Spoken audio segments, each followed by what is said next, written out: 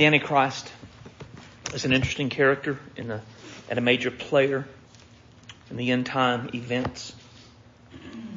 His main purpose is to acquire power and turn people away from God by directing worship toward himself. He accomplishes all of this through what he creates. The Antichrist essentially creates three things during the end times. He creates a one world government. The reason I think what we'll see given for the need for a one world government will be growing problems like global terrorism, international conflict, poverty, things which cannot be controlled by any one nation. The growing problems in our global community will require a worldwide united government to handle all of these problems. The person who heads this government will ultimately grow in power through personal charm and increasing use of force. He will disguise his true motives in the beginning and will greatly appeal to the masses, as we'll see. Secondly, the Antichrist will create a one world economy. We'll talk later today in the message about the mark of the beast, the mark tied to people's ability to buy and sell. In the time where the Antichrist rises to power, in order to have a bank account, get a job, to be able to buy necessities for life will require you to take the mark of the beast. But to take the mark, you must pledge yourself to worship the Antichrist and display your loyalty to his government. That's what the mark is. Thirdly, the Antichrist will create a one world religion. Conveniently, the Antichrist himself is the center of this one world religion. Increasingly in our culture, we see religion seen as the major source of conflict in the world. This idea will increase until we get to the time of the tribulation period. At this point, the Antichrist will come upon the scene with an answer to all of the problems with religion by convincing the world he is the God every religion has been pointing to by their various names. They've been worshiping him all along. And so religious conflict will end as religious people devote themselves to the worship of the beast. When you look at all the Antichrist will do, the question we can ask is, how could one person do all of these things? God's Word gives us the answer to this question. So open your Bible, Revelation 13, page 956 in your pew Bible. When you find that, I'm going to ask you to stand to honor the reading of God's Word. I'm just going to read the first 10 verses today. We'll look at the first 10 verses next week as well. And the dragon stood on the sand of the seashore. Then I saw a beast coming up out of the sea, having 10 horns and 7 heads. And on his horns were 10 crowns, and on his head were blasphemous names. And the beast I saw was like a leopard, and his feet were like those of a bear, and his mouth like that of a lion. And the dragon gave him his power and his throne and great authority. I saw one of his heads as if it had been fatally wounded, and his fatal wound was healed, and the whole earth was amazed and followed after the beast. They worshipped the dragon because he gave his authority to the beast. And they worshipped the beast, saying, "Who is like the beast, and who is able to wage war with him?" A mouth was given to him, speaking arrogant words and blasphemies. And authority to act for 42 months was given to him. And he opened his mouth in blasphemies against God, to blaspheme his name and his tabernacle, that is, those who dwell in heaven. It was also given to him to make war with the saints and to overcome them. And authority was given to him over every tribe and people and language and nation. All who live on the earth will worship him, everyone whose name has not been written since the foundation of the world in the book of life of the Lamb who has been slaughtered. If anyone has an ear, let him hear. If anyone is destined for captivity, to captivity he goes. If anyone kills with the sword he must be killed. Here is the perseverance and the faith of the saints. Title today is The Characteristics of the Antichrist. Let's pray. Father, we love you today. You are great and glorious, wonderful and worthy. So much more worthy than our minds can comprehend. So much more worthy than our mouths can declare. Father, today we do pray for our brothers and sisters in Afghanistan. Protect them. Give them courage. Let them remain faithful.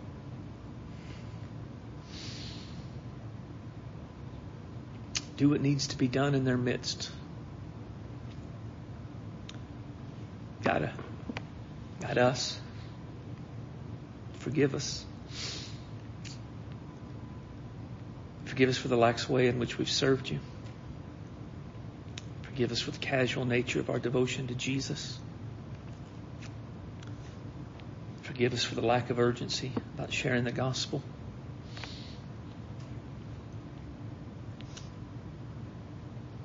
Forgive us for being so easily dissuaded from doing the things you want us to do. God, in the service this morning, work in us and strengthen us. Help us and encourage us. Let your Spirit do a work in our hearts that would ensure we are never the same. We ask in Jesus' name. Amen. We aren't really going to dig deep into Revelation 13 this morning. We're just going to kind of skim the surface of this and look at some other passages. The reason for this is there is an awful lot about the Antichrist that has come before Revelation 13 that in a lot of ways is important to understand so we can fully understand what we're seeing in these first 10 verses of Revelation 13. And it's possible I could have worked it all into one sermon, all of these other passages and everything in there, but it would have likely been a very, very long message. And we all know how I like to keep my sermons short and sweet and to the point. And so today, what I'm going to do is I'm going to give you quickly-ish 6 characteristics of the Antichrist. Right? 6 characteristics of the Antichrist we find in God's Word. First, the Antichrist will be a man of great wickedness. Now, this is probably not any surprise to us that the Antichrist, because literally he's called the Antichrist, so he is going to be a man of great wickedness. But here's the twist. He won't appear this way at first. Instead, initially, he will appear as a good guy who can solve all the problems of the world. But looks are deceiving. That 2 Thessalonians, he is called a man of lawlessness and the lawless one. So the question could become, how could a man who is lawless and who is a man of sin appear to be a good guy? Well, it's because he's tricky. Right? Daniel tells us this about him. And in the latter period of their domain, when the wrongdoers have run their course, a king will arise, insolent and skilled in intrigue. The NIV translates skilled in intrigue as a master of intrigue. And the idea of being skilled in intrigue or a master of intrigue is similar to Ephesians 6:11, where we're warned against the schemes of the devil. It's the same thing.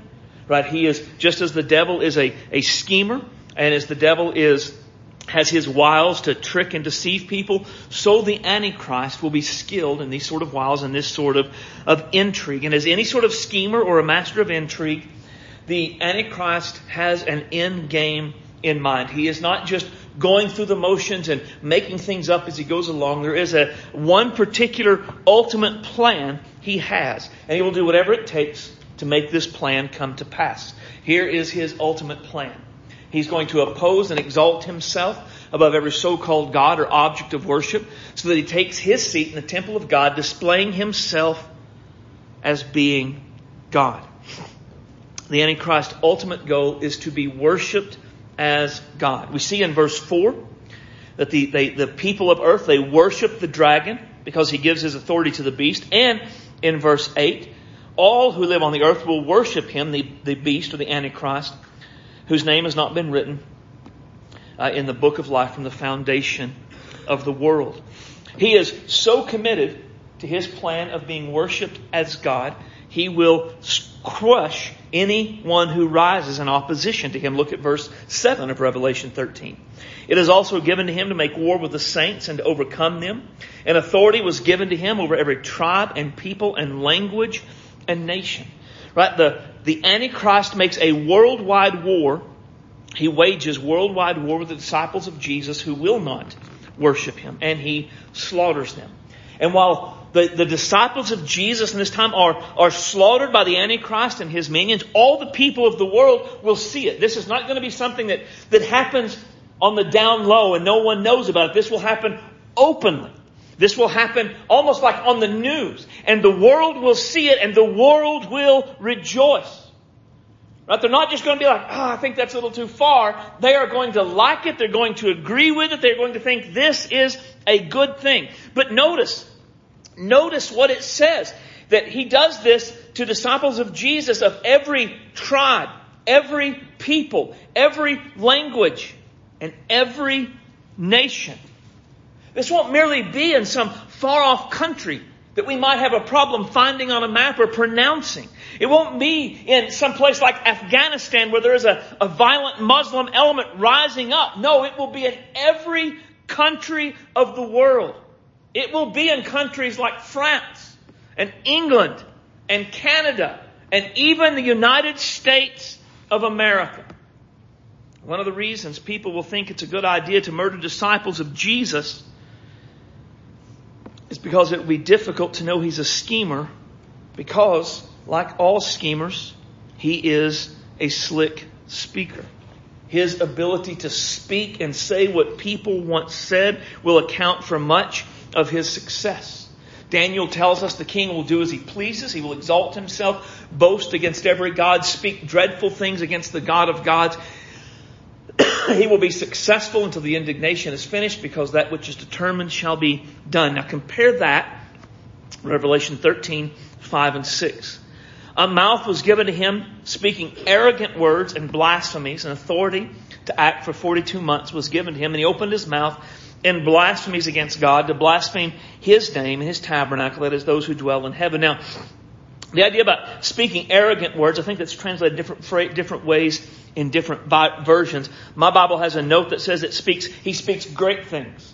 So the idea of him speaking arrogant or great things is he's kind of given this vision of the way the world could be, this perfect utopia environment that would exist if everyone would just follow him. Because he is, of course, God. Right? I mean, and that's the key. To us, the idea of him speaking blasphemies doesn't sound like eloquent speech, but to unbelievers in this day, his blasphemy of claiming to be God, the arrogant words that he speaks, it is going to be music in their ears. The blasphemies will be things they want to hear. He will be saying, like every politician of our day, he will be saying exactly what the people want to hear. They will love what he is saying. They will cheer for him. They will think it is the greatest thing they have ever heard. His eloquent speech will be a cover for his great wickedness, and the people of the world will eat it up. He will not only be a man of great wickedness, the Antichrist will be a man of great power.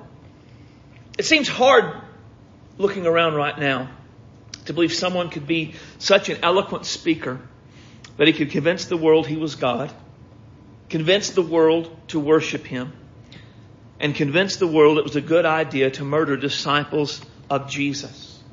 Well, he does this because he has more than words going for him. He has great power. 2 Thessalonians tells us that his coming is in accord with the activity of Satan, with all power and false signs and wonders, with the deception of wickedness for those who perish, because they do not accept the love of the truth as to be saved. The Antichrist will come with great power and signs and lying wonders, all the masterful power and deceptive power Satan can muster. In many ways, the Antichrist will be to Satan what Jesus is to God the Father. Just as Jesus came performing miracles through the power of God, the Antichrist will come performing miracles through the power of Satan. Now, nowhere in the Bible does it tell us every kind of power and miracle and wonder he will perform, but there is one in particular in this chapter we're told about. And it's not a mockery, but is a mimicking of Jesus. Because in a lot of ways, that's really all Satan does in this time, is he mimics Jesus, mimics God. Right? There is one miracle. Jesus did a lot of miracles, but there is one miracle that stands head and shoulders above all the rest. It is a miracle so significant, we have a holiday where we celebrate it. And that is his resurrection. The Antichrist will also have a resurrection. Look at verse 3.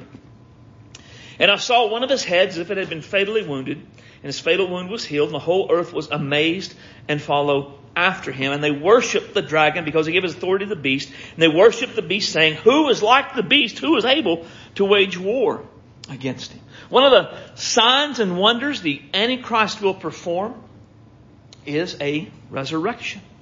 Now, I can't say for certain how this will happen. The Bible doesn't tell us. But given the response, right, he has this fatal wound, it's healed, and the whole earth is amazed and follow after him. So from that, if we just take that, I think we could say this would be a very public spectacle, right? And that whatever happens will all be a part of the plan. So you might imagine, for instance, I can imagine the Antichrist being on a world stage. All the news agencies are focused on him. He's giving this massive press conference.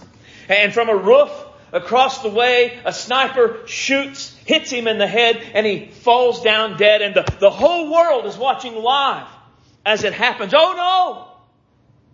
no! Oh no. And then maybe a few days later, he's pronounced dead. A few days later, he comes out feeling much better now. And again, God's Word doesn't say that's what will happen. But it's not hard to imagine what happens will be something similar, because the result is all the world marveling after him. Right? So whatever happens will have to be spectacular. It won't be able to be something where like they come back and say, oh, he died and y'all didn't see it, but now he's better. It's going to have to be something the world sees and then the world believes. And they're going to be so impressed by his power in rising from the dead and from the dragon for giving him this power. They're going to conclude who is like the beast and who is able to wage war against him. In essence, what they're saying is we better get on his side. If we don't get on his side, we're all going to be destroyed. No one can overcome that. Look at the power of the beast. Look at the power of this man. He is God. And so humanity will be awed by his miracles and awed by his resurrection. And they will worship him and they will obey him no matter what he says, even if what he says is to kill disciples of Jesus who will not worship him. The Antichrist will be a man of great power. The Antichrist will also be a man of great influence. When you take a man who is supremely eloquent and extremely powerful, you get a man who will be tremendously influential. How influential will he be? Well, he'll be so influential, he'll be able to bring world peace. Book of Daniel, it prophesies about him. He will confirm a covenant with many for 1 week. But in the middle of the week, he will put a stop to sacrifice and grain offerings.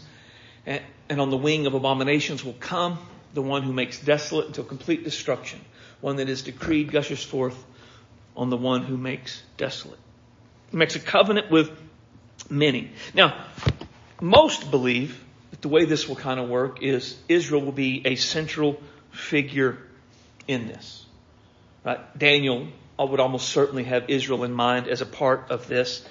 And so what he does is he issues something where there is peace, I would say, like say in the Middle East.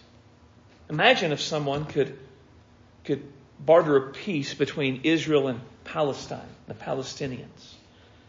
And all the Arab nations, they suddenly decided pushing Israel off the map wasn't the way to go, that they could, after all be united and worship together. And Israel was for it and the Arabs were for it. Well, if someone could usher in that kind of a peace over there, other people would start to listen to what he had to say, wouldn't they? Because keep in mind, at this point, he's probably not like a massive world leader at this point. He's coming on the scene. He's bringing this peace. Well, now he's just a guy who's brought this peace in the Middle East.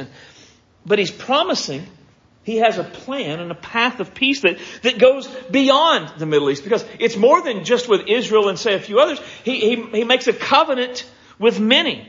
Right? It becomes, what it does is it kind of spreads into this worldwide peace pact. And everyone on the earth signs off for it. And in this moment, he has promised world peace, and then he delivers it. And when he delivers world peace, other leaders of the world will abdicate their positions of leadership to him. And they will thus make him the leader of the world. Let me show you this. Daniel says, the fourth beast, I will be a fourth kingdom on the earth, which will be different from all the other kingdoms. Will devour the whole earth, trample it, crush it. His kingdom will cover the whole earth. And in his place, another Daniel reference, a despicable person will arrive on whom the majesty of kingship has not been conferred, but he will come in a time of tranquility and seize the kingdom by intrigue. He comes peaceably.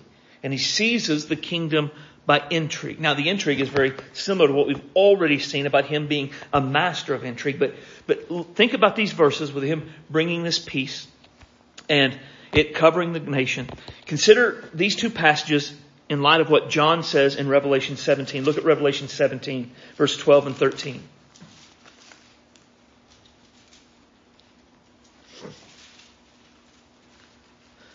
The 10 horns which you saw, right? So again, this is connecting back to 13. The 10 horns which you saw are 10 kings who have not yet received a kingdom, but they receive authority as kings, and with the beast for 1 hour. These have one purpose, and they give their power and authority to the beast. So the beast rises to power. He's influential, he's powerful, he's causing peace. But he's not the world leader yet. And in this time there are 10 nations, 10 men, 10 people in these 10 nations who are not yet risen to power. And as the beast is making this peace and coming upon the scene, they rise to power and they serve with the beast for a little while. But they have risen to power for one purpose. That is to give their power and their authority to the beast. And they abdicate their leadership. They say, he did this, he should rule us all. And so they abdicate their leadership, their positions of power to the beast. And essentially at this point, he becomes the one world leader. Of course, again, this all goes back to the fact that he's God. So that makes good sense that you would give all of your leadership to God. And as he does this, the whole world goes along with it. The whole world says that's the greatest idea we've ever heard. This is what we've all been waiting on. He is a man of great influence that all the leaders of the earth will abdicate their power to him, and all the people of the earth will think that is a great idea. The Antichrist will also be a man of great prosperity. Prosperity is a huge part of this guy's platform as well. Revelation 18 details the destruction of the kingdom he builds.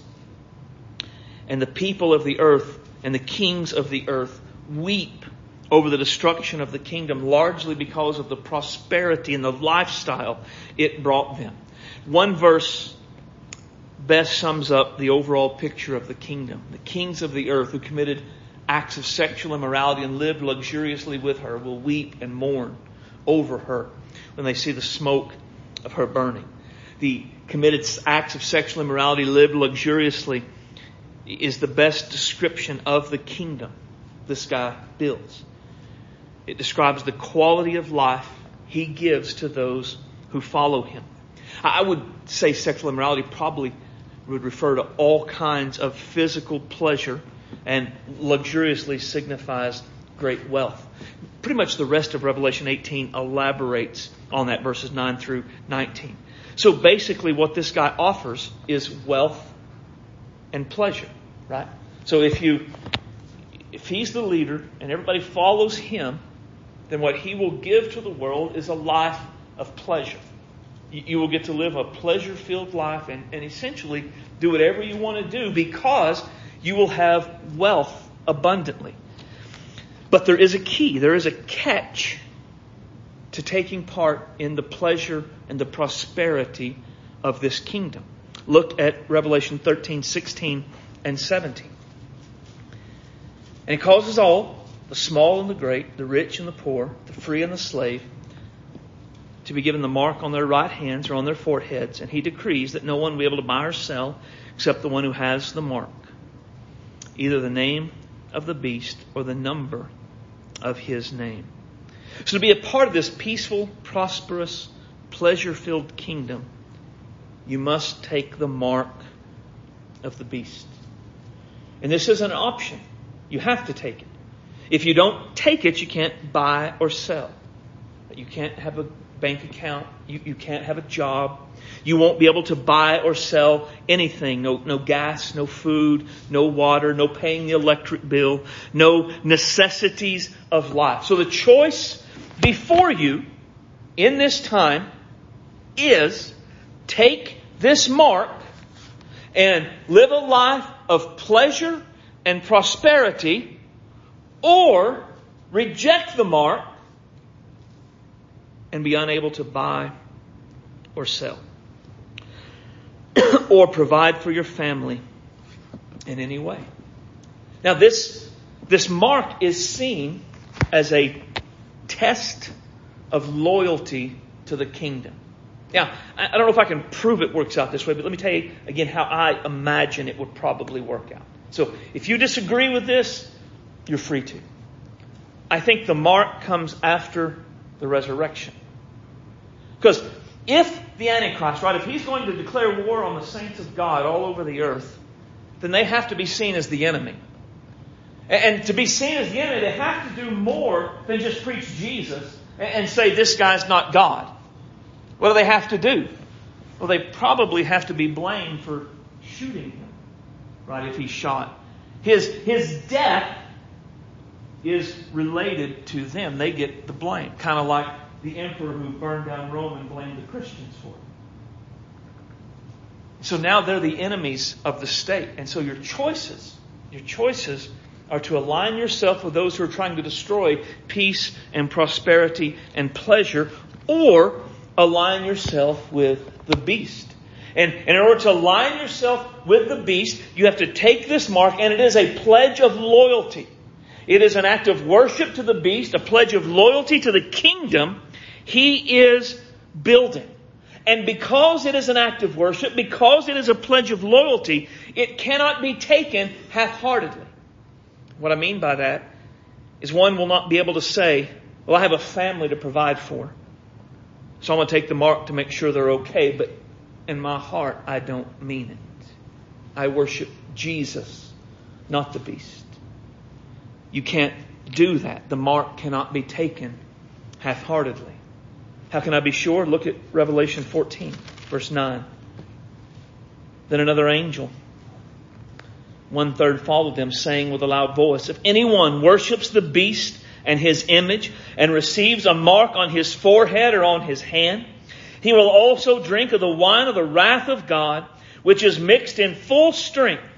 In the cup of his anger, he will be tormented with fire and brimstone in the presence of the holy angels and in the presence of the Lamb, and the smoke of their torment ascends forever and ever. They have no rest day and night. Those who worship the beast and his image, whoever receives the mark of his name.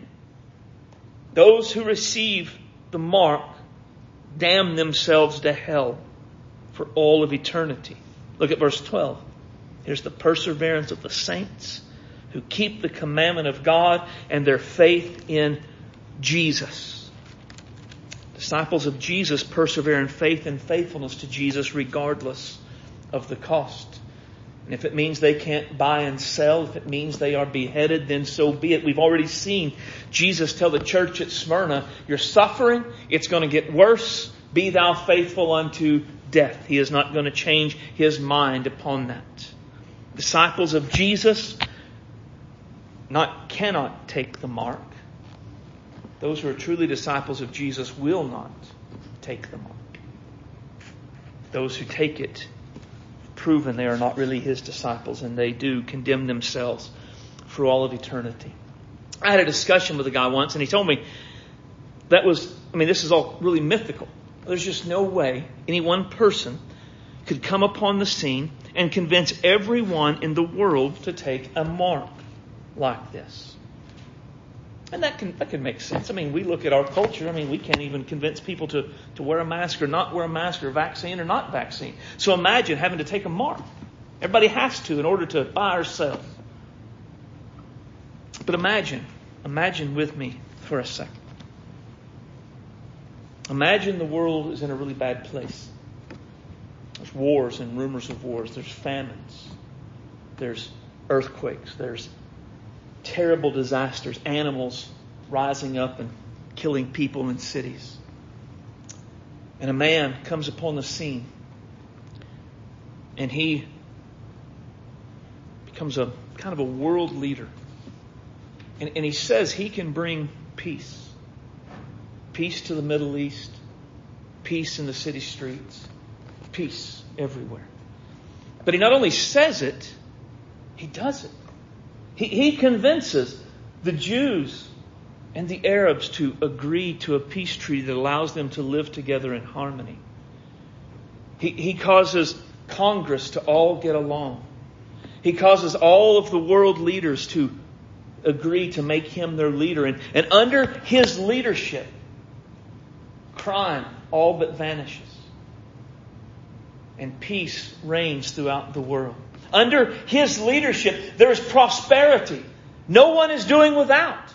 No one anywhere is doing without. Everyone has enough and more than enough. And under his leadership, the world is prosperous. The world is peaceful. And we essentially live a life of pleasure. And again, these aren't empty campaign promises. He actually delivers on these things. What would the people of earth do for such a man? How would the people of earth respond to such a leader with such power and influence, and who essentially gave them everything they ever wanted? Well, we know. They would follow him. They would worship him. They would absolutely take his mark. People, the reality is, people we know and love would take his mark. Reminds me of the saying, the devil doesn't come dressed in a red cape with pointing horns. He comes as everything you've ever wanted. This is how the Antichrist comes. And the world will love him for it. But then, fifthly, the Antichrist will ultimately be defeated.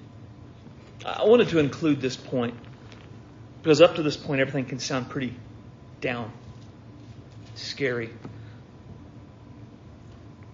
I mean, surely, I think here if we have just a tiny amount of faith, we can see if someone comes on the scene with this kind of power and does these kinds of things, the world will follow them. Right? I mean, just think about it. He's going to have a religious leader that prophesies for him too. Think about our day.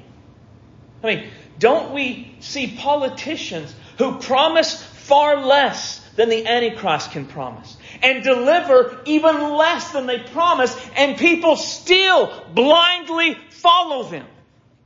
Don't we see religious leaders in our day prophesy things that do not happen, proving according to God's word they are false prophets, and people just throw their money at them? Woo! Glory to God!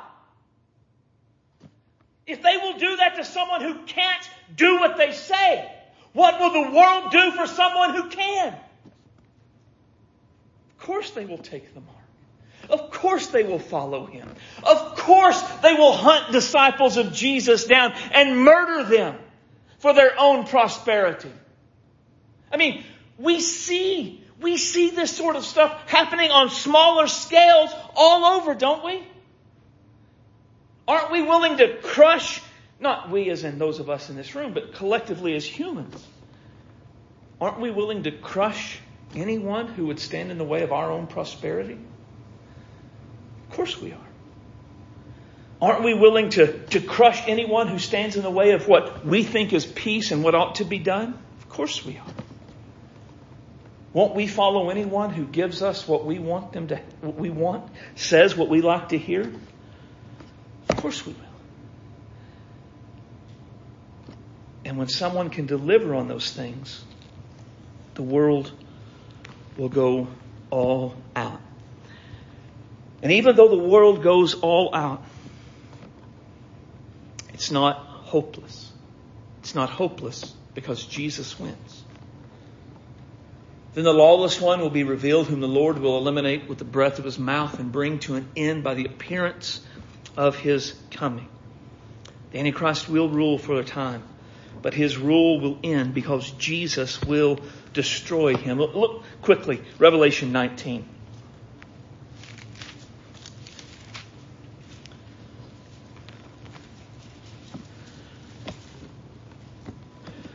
saw heaven open, and behold, a white horse, and he who sat on it is called Faithful and True.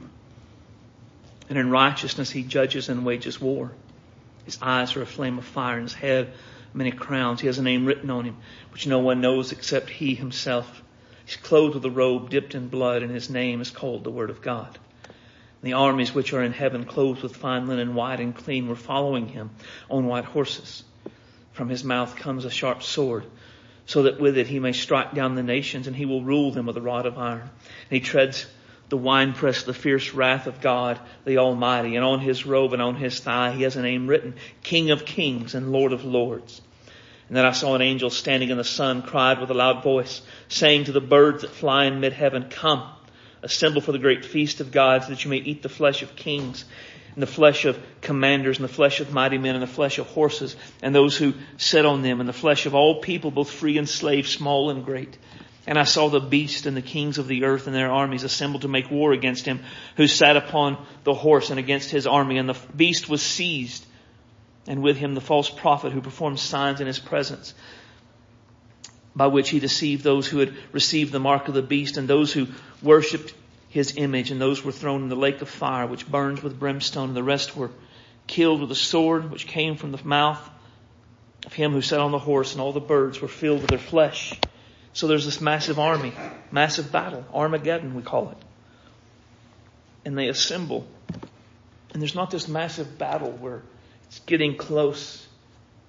Jesus wins. That's not the picture. They assemble. And when the armies are assembled, Jesus just sort of rides over and grabs the beast and the Antichrist and tosses them into hell. Then Satan, in chapter 20, the dragon is taken. He's cast into the abyss where he is chained for 1,000 years. Then there is the 1,000-year reign of peace under the reign of Christ. And at the end of that time, the devil escapes. He's released. He comes out to try to deceive and destroy. And the devil, or verse 9, they came upon a broad plain on the earth, surrounded by the camp, the beloved city, and fire came down from heaven and devoured them. The devil who deceived them was thrown in the lake of fire and brimstone, where the beast and the false prophet are. They'll be tormented day and night forever and ever. Then there's the throne of judgment. And the New Jerusalem comes down, and we move into eternity. All of this is a picture of the end. Jesus wins. I saw something the other day, and I thought it was challenging to me because of this message I had already had planned. And he said, if your eschatology, if your end times theology is focused on the Antichrist and built around fear, instead of focused on Jesus and built around hope, you're doing it wrong. And so we want to be, the Antichrist is real. I think he is a legitimate person who is really going to rise up and do all of the things we have talked about. And we want to be wise as serpents, as Jesus said. The reality is he loses. The reality is Jesus wins. And this is where our hope has to lie. Our takeaway from all of this is not fear about what's coming, but hope because of Jesus. I asked Scott to lead us today in A Mighty Fortress is Our God. Martin Luther wrote A Mighty Fortress is Our God during the Reformation, when all the power of the Catholic Church was against him, to try to bring him in, to bring him into sort of judgment for his things he had written, things he had said. Let me just remind you of 2 verses and we'll close. Did we in our own strength confide, our striving would be losing. We're not the right man on our side, the man of God's own choosing. Dost ask who that may be? Christ Jesus. It is he. Lord Sabaoth, his name, from age to age the same. He must win the battle. And although this world with devils filled should threaten to undo us, we will not fear, for God has willed his truth to triumph through us. The prince of darkness grim, we tremble not for him. His rage we can endure, for lo, his doom is sure. One little word shall fail him. Let's ensure our hope Our confidence is in Christ. Because as I understand the end times, the world is not going to get better. It is going to get worse. And fear will abound. That is one way the devil gets power. And there will be a threat and a temptation for us to let the fear the world feels cause us to live and act and believe like the world. But our hope is in Christ, who ultimately wins. So we will not fear. Let's pray.